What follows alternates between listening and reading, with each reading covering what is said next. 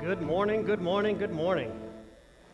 Great to see you all here today. I do want to extend a word of welcome as well to our friends at Youth for Christ and what God is accomplishing through your gospel-driven efforts. I hope that if you are here, you will take Brian up on the invitation to join us for lunch down in the fellowship hall as we hear more about what God is doing in our own community and how God may want to use you and me to lock shields in helping our greater area understand and value all that God did in the Lord Jesus Christ.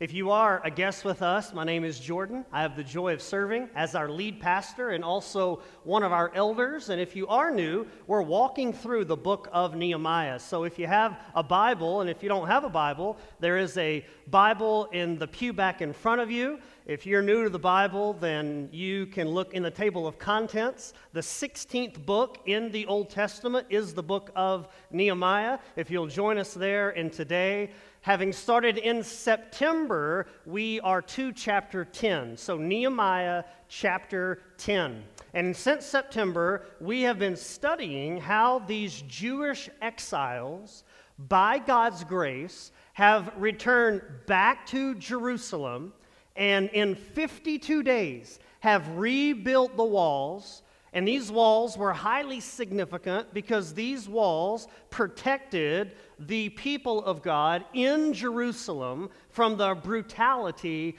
of the other nations. Ultimately, so that Jesus could be born a Jew, could live a perfect life in the place of his people, and accomplish everything in the eternal mind of God that Jesus came to accomplish. So the book of Nehemiah, you may think it's some book tucked away back there that who really reads that, but all of God's Word is all of God's Word, and the book of Nehemiah plays a significant part in salvific history. And so if you're new today, you've come on a great Sunday, because we're going to look here in chapter 10 at the people of God, and particularly how God was showing his grace in them. And I think you'll be convinced today that if these realities are true in your life individually, and they're true in our lives collectively, then we can say what they did, that God is among us, that God is working among us. And friends, I love to hear the people of God sing.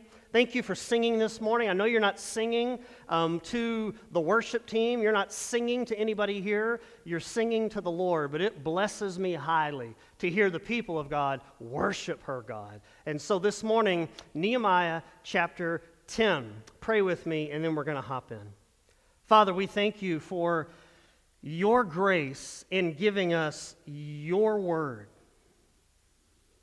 Lord, we need help today. I need help today. I, like some in this room, have a weary soul. And I pray that you would use this passage, this text, to foster in us spiritual strength. For we know that you have made it clear that you do not want us to just be hearers of the word. God, it is your desire that we be doers of your word. So what we know not now, would you teach us? What we have not, would you give us? And what we are not, please make us. By the power of your Holy Spirit, through the truth of your word. And may we all leave here amazed again at your grace that has saved us, your grace that will safely lead and carry us home. We love you. We praise you. In the name of Jesus, by the power of the Spirit. And everybody said, chapter 6, verse 15, the structure is completed. You remember back in chapter 6, after 52 days, they completed these walls. Remember, they prayed for 4 months. Nehemiah prayed for 4 months, and then he accomplished the unthinkable by God's grace in 52 days. And starting in chapter 8, now that the walls are in place, the people need to be rebuilt. For the people had been away from God. The walls were pretty easy to build. What's hard is building people.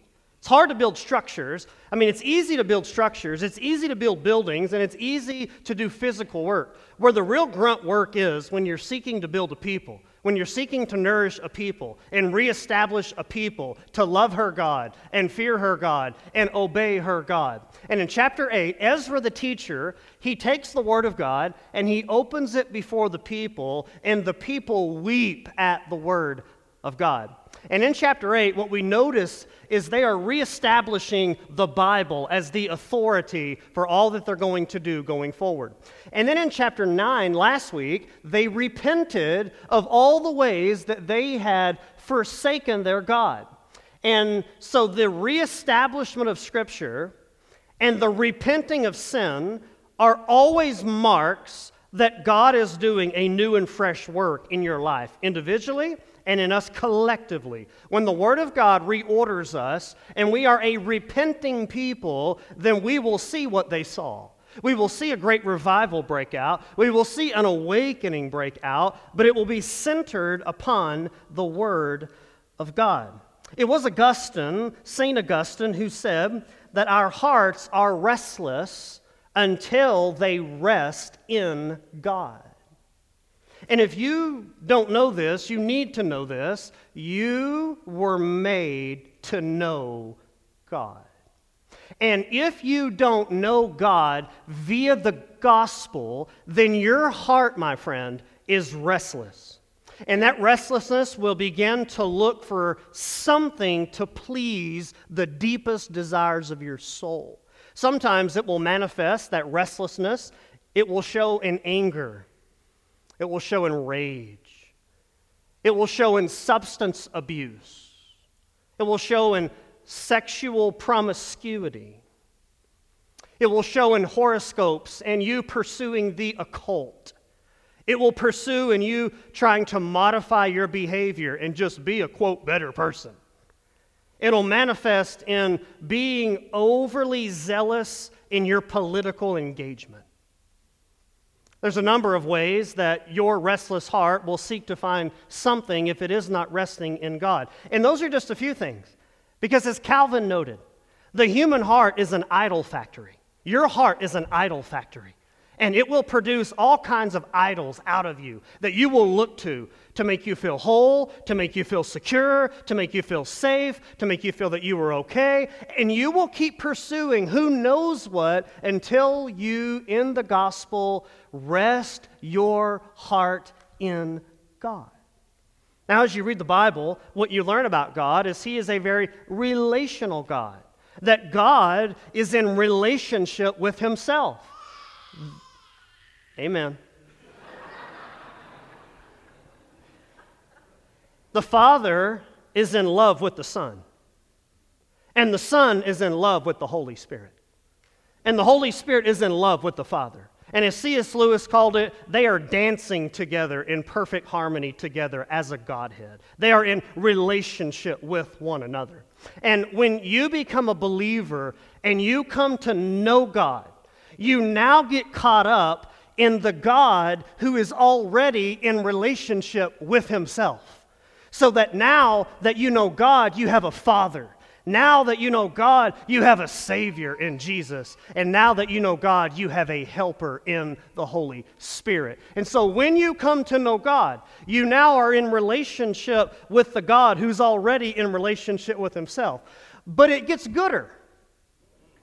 Because not only are you now in relationship with the God who is in relationship with Himself, but you now have come into relationship with other people who are also in relationship with the God who is in relationship with Himself. All this to say, God is a relational God. And He wants not just you to affirm things about Him that are true. He actually wants a relationship with you. He wants a love relationship with His people. And here's the good thing about our God. Yes, you must come to Him personally. But let me remind you, Titus 2:14. Jesus, it says, gave Himself, notice, for us to redeem from lawlessness and to purify for Himself. Would you give me that word? A people for His own possession who are zealous for good works. This is very important to remember because Christianity was never meant to be individualistic. It was never meant to be you and Jesus and your Bible sitting at home. I'm glad you're with us, but I hope you'll get to a church soon. It was never meant for you to live privately. The Christian faith was always meant to be lived among a community of people who are in relationship with God the Father, God the Son, God the Holy Spirit, and that God has authority to rule and reign over the people who are now in relationship with Him. Now, the big idea of Nehemiah 10 is God displays His great name to and then through a people. God displays. When you think about the name of God, the name of God is everything that makes God God is His name. So sometimes when you name your children, you name them because you saw it on Google and you thought it was cute. And that's fine.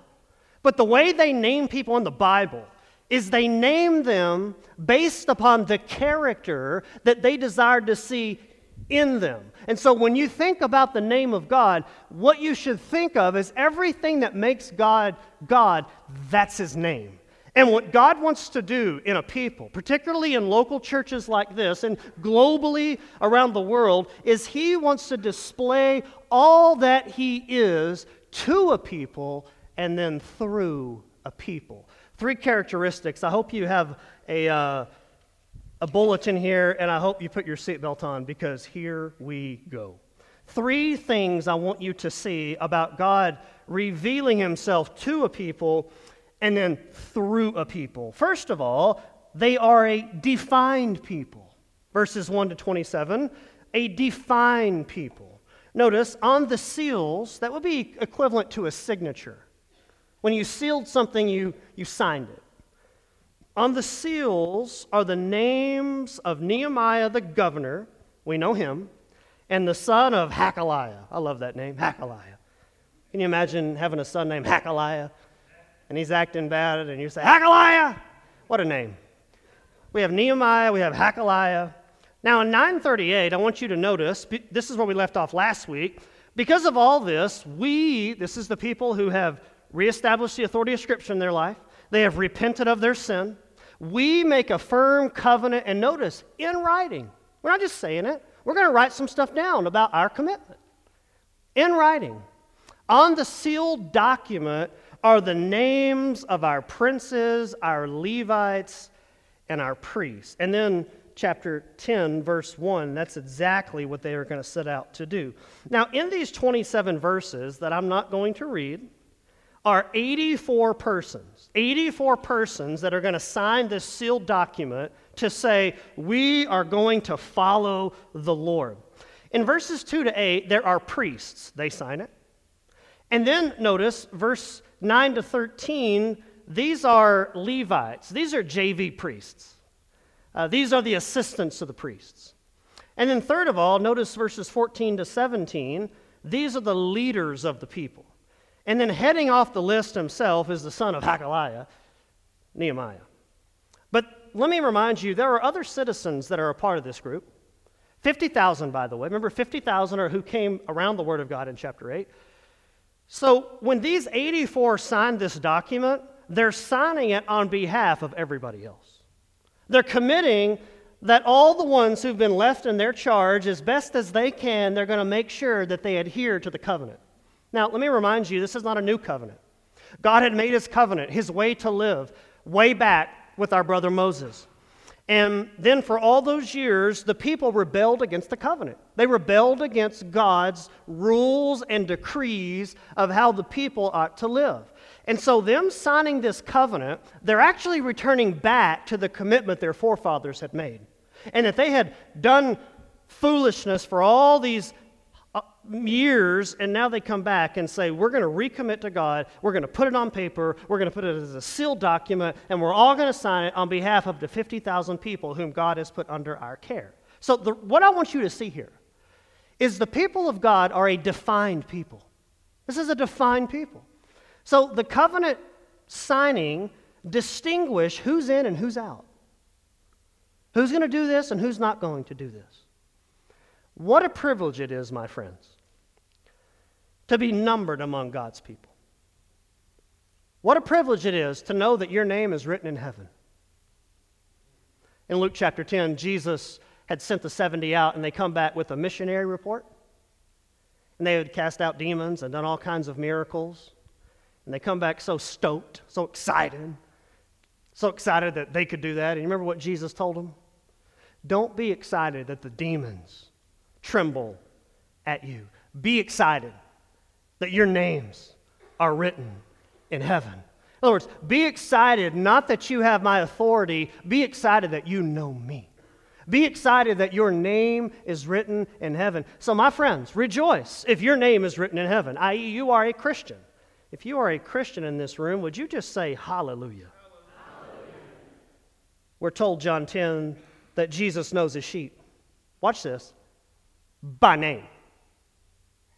He knows you by... Some people may not know your name, but he knows your name. Because he says you hear his voice and you follow him. That's how you know that you know his name. So what we have here is a picture in Nehemiah 10 of a defined people. And as we come into the New Testament, this is really significant. There's a principle that the early church counted people. They counted people. 3,000 were saved, Acts 3.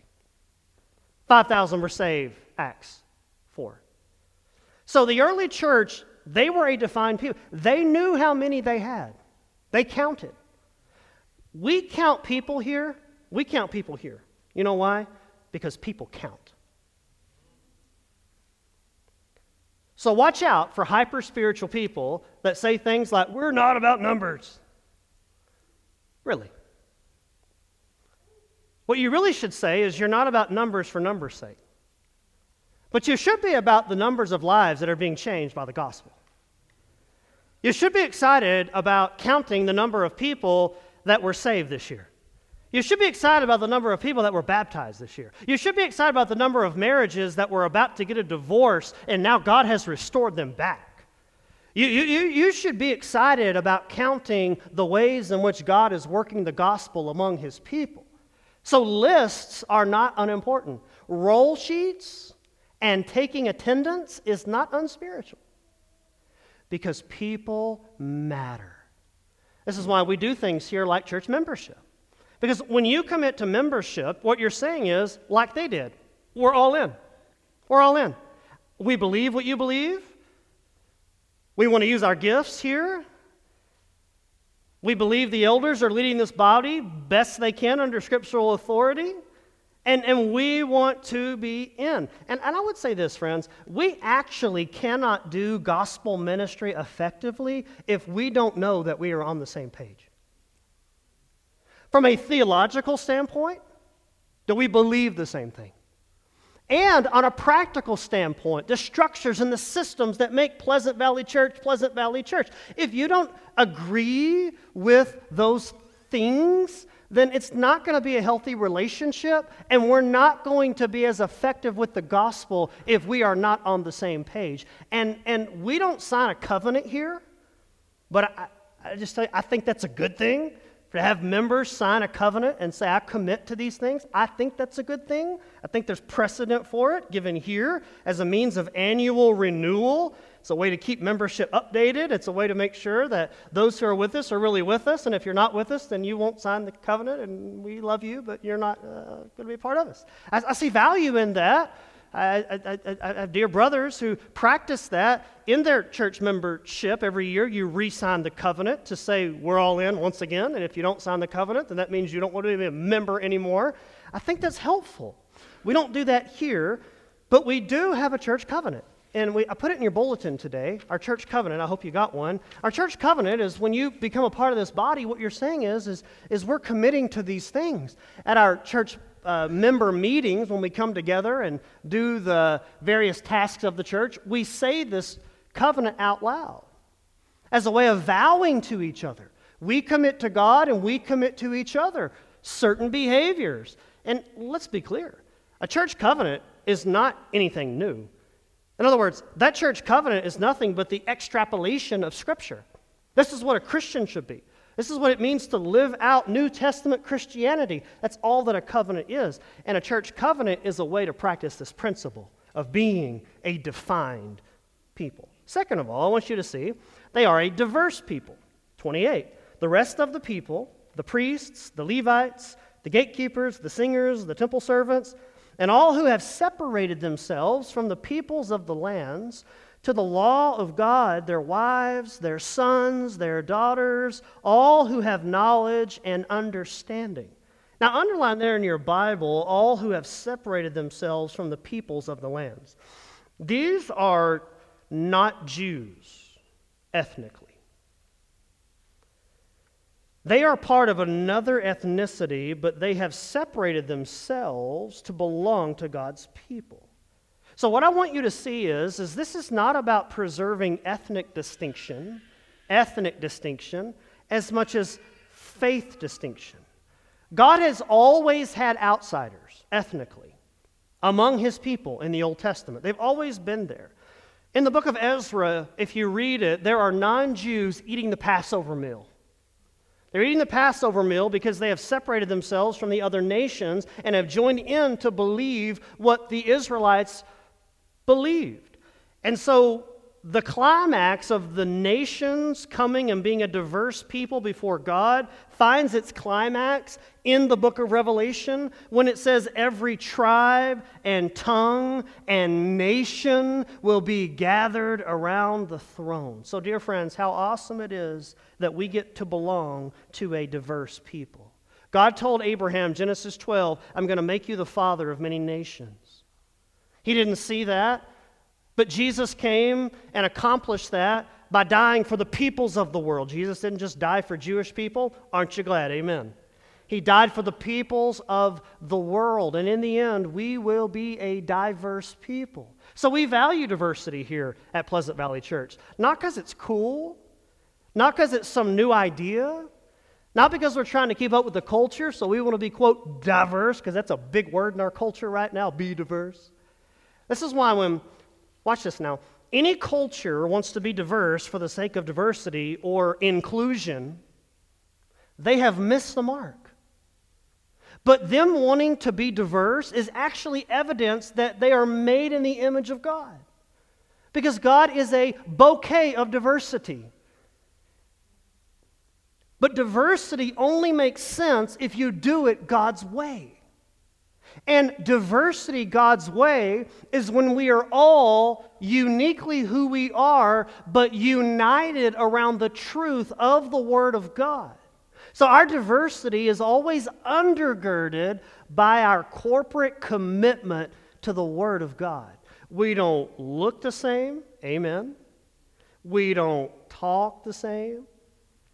We don't have the same dialect. We don't have the same salary. We don't like the same food. But we are all the same in the fact at one time we passed from spiritual death to spiritual life. God the Holy Spirit saved us, applied the gospel to us, and right now we are seeking to honor the God of the Bible. And that is what true diversity really looks like. So God is glorified when every tribe and tongue is singing His praise. Because in heaven, that's what we will do. And my prayer for our church here at Pleasant Valley Church, one of the prayers is that we would reflect more on earth who we are in eternity when it comes to the diversity that will be in the kingdom of God. And so, friends, that leads us to this final characteristics. They weren't just a defined people. They were a diverse people. But finally, verses 29 to 39, they were a devoted people. Notice verse 29. This is what they're going to do. They're going to devote themselves to walk in God's law given by Moses, the servant of God.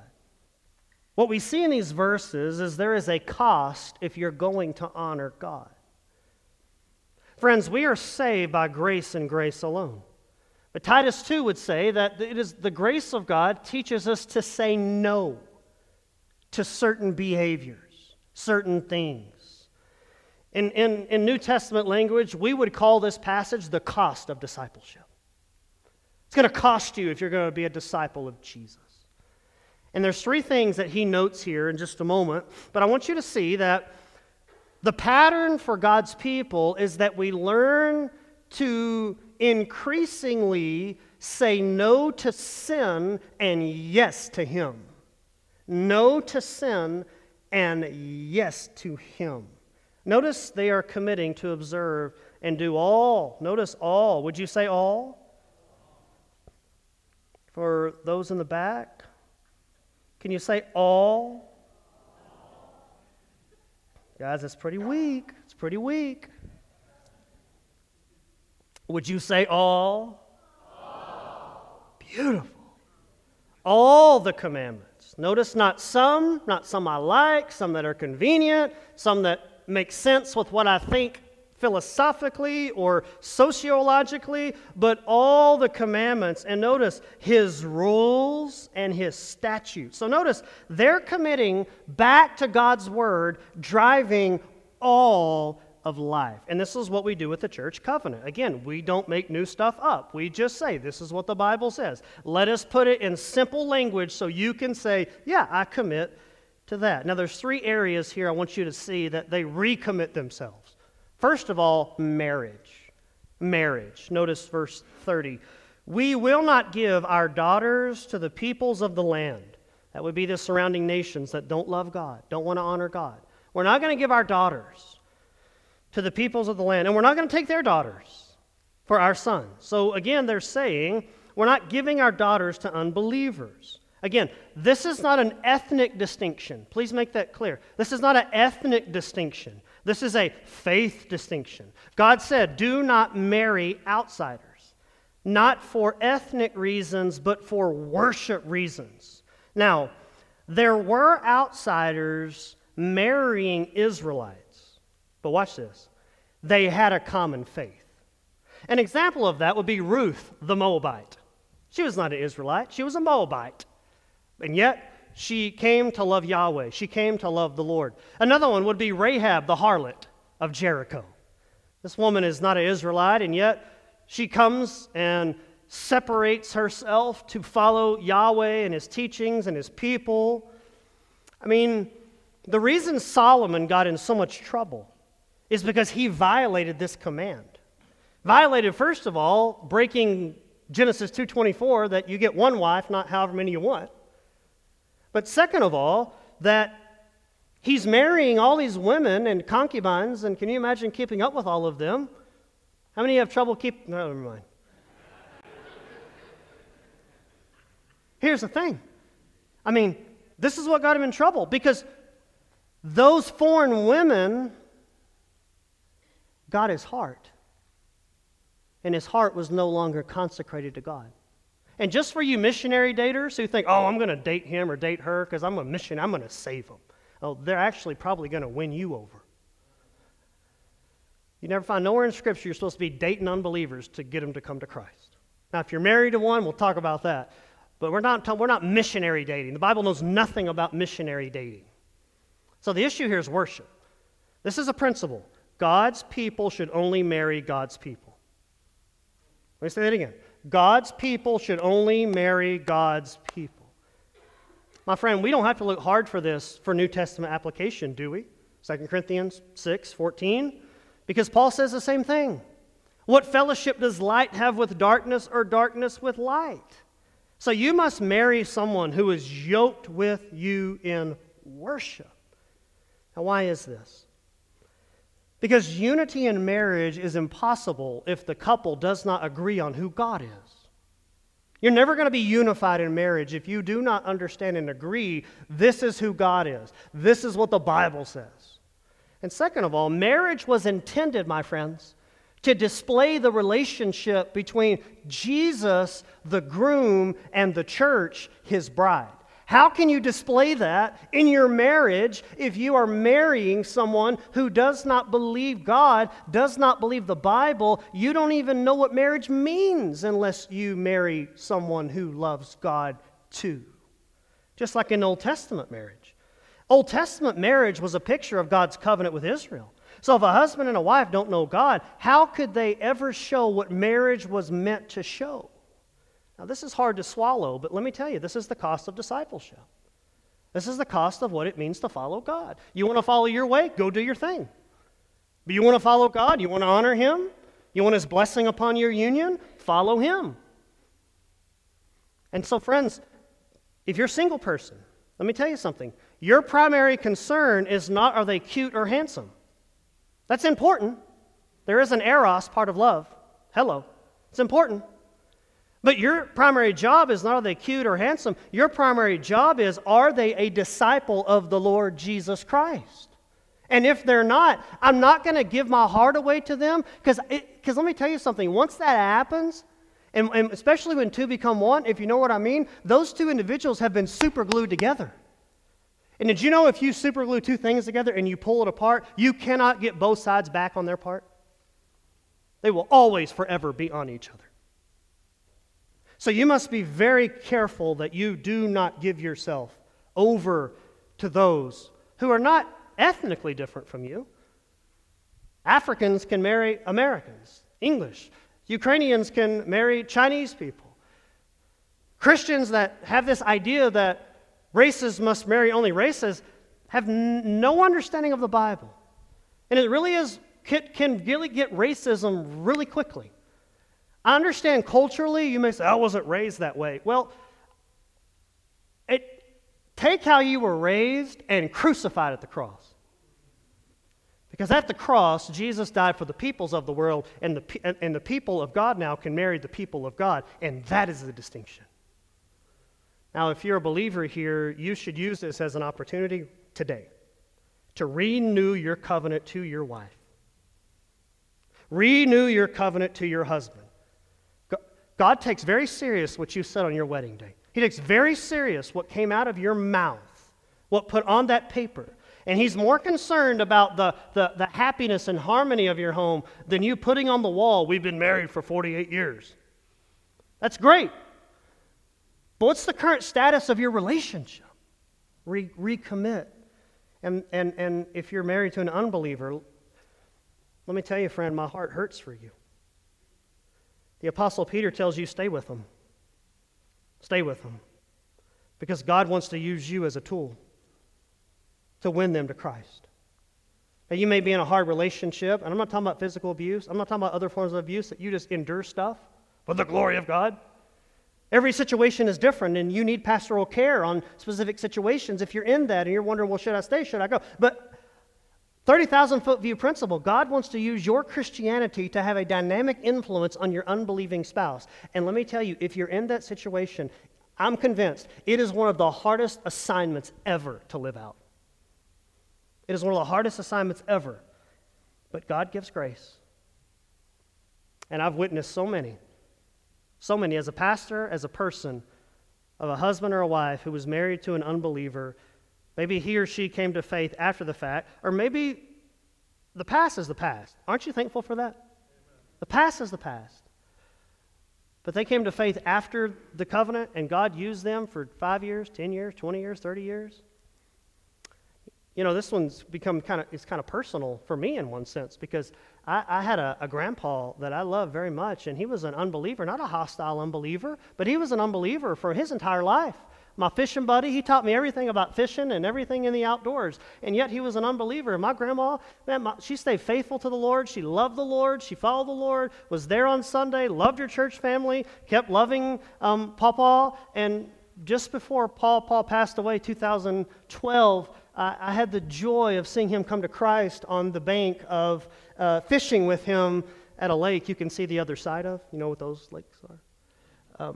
And he came to faith in Christ, and God used my grandma's winsome witness to stay the course. So if you're in this room or you're watching online and you're married to an unbeliever, God will give you grace. Keep asking Him for it. Keep surrounding yourself with people who love the Lord and love you, and let them encourage you and bless you, because God has you in an amazing spot to make an eternal impact in the person that you sleep by every single night. Somebody say amen. Second of all, I want you to see they come back to the Sabbath. Notice 31. And if the peoples of the land bring in goods or any grain on the Sabbath day to sell, we will not buy from them on the Sabbath or on a holy day. Now, technically, they've not been working on the Sabbath. They were not supposed to be doing that. But these Persians have been working on the Sabbath, and now they are exchanging goods on the Sabbath, and that's their way of getting around. Well, we're not working. We're just going to get food for our families. But they are sneaking from their own selves, sinning. And so Sabbath day was ultimately an expression of trust in God. So in doing business on the Sabbath, what you were saying is, I don't trust God. That if you work hard 6 days a week, God would tell Israel, then I will provide. I'll do it through manna. I'll provide for you. And notice, we will forgo the crops of the 7th year. So every 7th year, they didn't work the land. You know why? Because the poor, the widow, the orphan, the sojourner, God loves to bless people in a benevolent way, in a common grace way. And so the people of Israel, for a whole year, I mean, imagine that. Imagine if you left your job for a year. Could you survive? Wow. Don't work your field. You're not going to have anything to eat. And trust me. One of the main reasons this practice is so important is because it marked off God's people from the nations. The Sabbath was like a wedding band, because all these nations are working really hard, and all of a sudden the Jews are taking off on Saturday. And what it said to the nations is, oh, they trust God's going to take care of them, even though they're not working 1 day a week. One of the main reasons, by the way, they go into exile is because they violated the Sabbath. And you know how long they were in exile? 70 years. That is not an accident, my friend. 70 years. So what do they do after 70 years of rebellion? Well, they return to practicing 1 in 7 rest a week and 1 in 7 rest every 7 years. So how do we apply this today? How do we apply the Sabbath today? Just stick with me. One of the reasons God built this into their work week was to say God's going to provide. And what the Sabbath did is it pointed to Christ. We're told in Colossians 2, 16 to 17, put that in your margin, that the Sabbath was a shadow that pointed to Christ. The Sabbath was not a shadow of Sundays. We're told in Colossians 2, 16 to 17 that. Can I help you understand something? Please. Sunday is not the Sabbath. Let me say that again. Sunday is not the Sabbath. Sunday is the Lord's Day. The reason it's the Lord's Day is because it's the day our Lord rose from the grave, Sunday, the first day of the week. And so if you want real rest, trust Christ. The way you and I fulfill the Sabbath today is we trust Christ. In Jesus, you have rest, not just 1 day a week, every day of the week. We're told in Hebrews 4:3 that we who believe have entered into God's Sabbath rest. This is why we don't practice the Sabbath anymore from an Old Testament perspective, because it was a shadow. And now that Christ has come, He fulfilled what the Sabbath was pointing to, that now you can rest. I can rest. The Sabbath is not ultimately Sunday. The Sabbath is ultimately Jesus. You should write that down. The Sabbath is not Sunday. The Sabbath is Jesus. And when you learn to rest in Jesus, you are Sabbathing, because the Sabbath finds its fulfillment in Jesus. So this, my friends, is the gospel. You stack up all the other world religions in the world. They do not offer rest. They do not offer rest. They offer, don't do this, put that down, pick that up, go here, don't go there, do. And it's a whole bunch of do. Because in the gospel, Jesus says, come to me, and you'll get rest for your weary soul. So friend, let me ask you this. Is your soul at rest before God? Are you right now resting in Jesus Christ and all that He is for you before a holy God? If not, come weary soul. You will never do enough to please God. If you're here today because you think this is going to get you brownie points with God in eternity, you're wrong. You're wrong. You must rest in Christ. So come and Sabbath in Jesus. Should you take a day off? Yeah, you should. Should you rest? Yeah, you should. I think there's a principle here that you lift out to say there should be 1 day that you're resting. But the Sabbath's been fulfilled in Jesus. Third of all, and finally, the temple, verses 32 to 39 in all these verses, there's 9 references here to the physical structure of the temple. It all culminates, notice verse 39, we will not neglect the house of God. Notice, we will not. That's what this is all about. Up to this point, you know who kept the temple going? The Persians. You know who kept the fire going and provided the wood? The Persians. The temple had a fire that could never go out.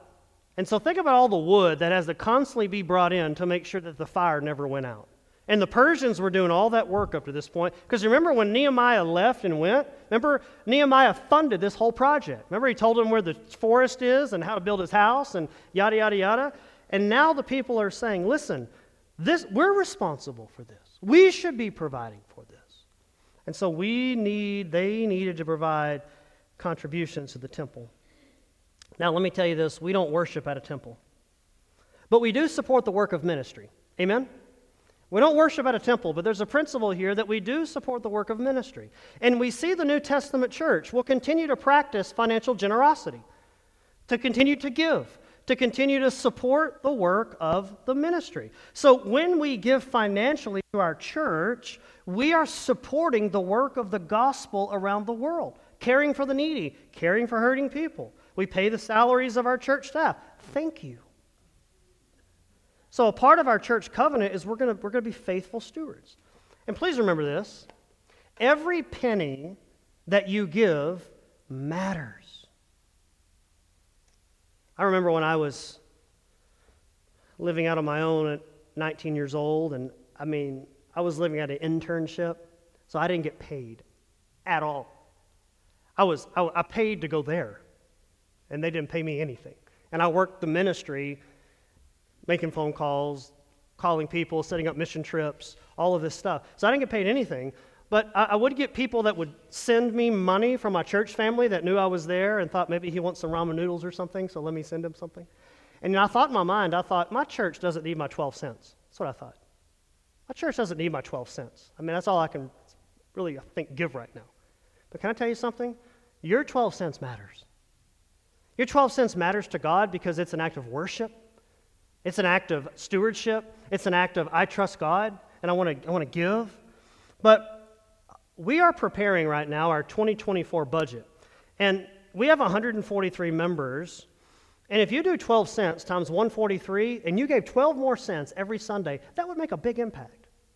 What do you think about if you did 143 and you said, I'm going to skip my grande this week, or you have to go tall now. I'm going to skip my tall coffee. I'm going to give $2 extra. You do 2 times 143, that's almost $15,000. Or if you had 100 members, say I'm going to give 5 more weekly for the next 52 Sundays, that's $26,000. That's a lot of money. That's a lot of money. Think about all the church planters that we could help. Think about all the people that we could help with that $26,000 extra. So there's a principle here. Commit to financially provide for the work of the church that God has called you to. And by the way, hear me say this. Thank you, because a lot of us do it really well. Others of us are not doing as well. But use this as an opportunity to recommit to this. Number 1, to your marriage.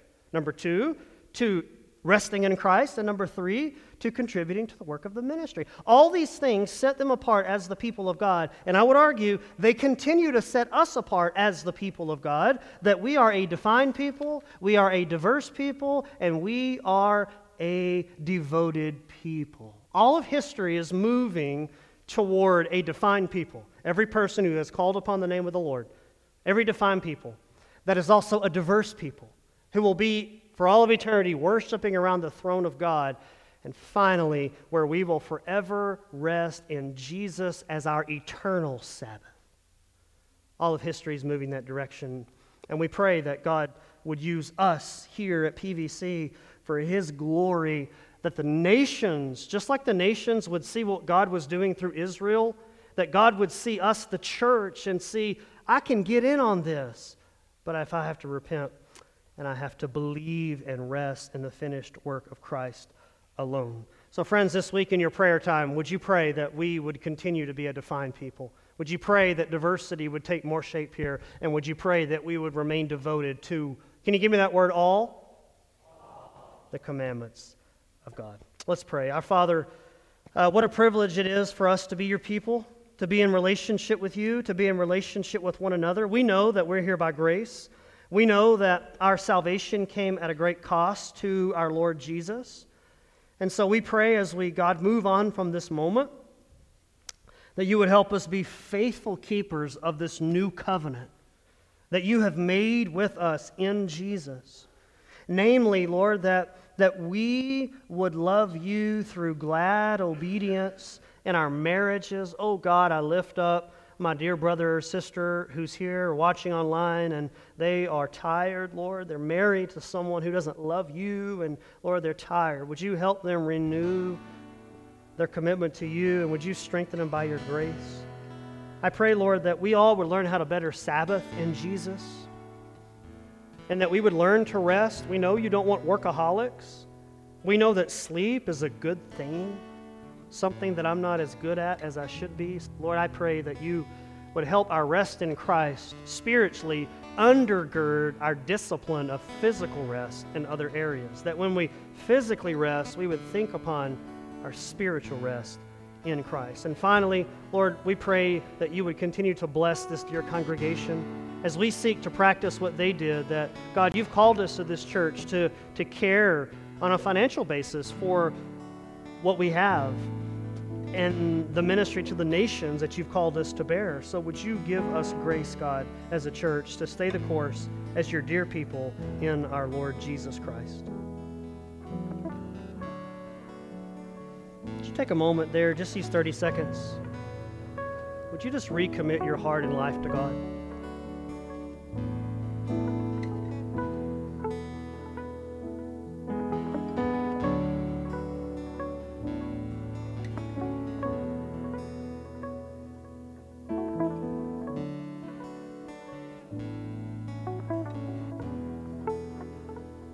Hear your word and just walk away and say amen, and what's next?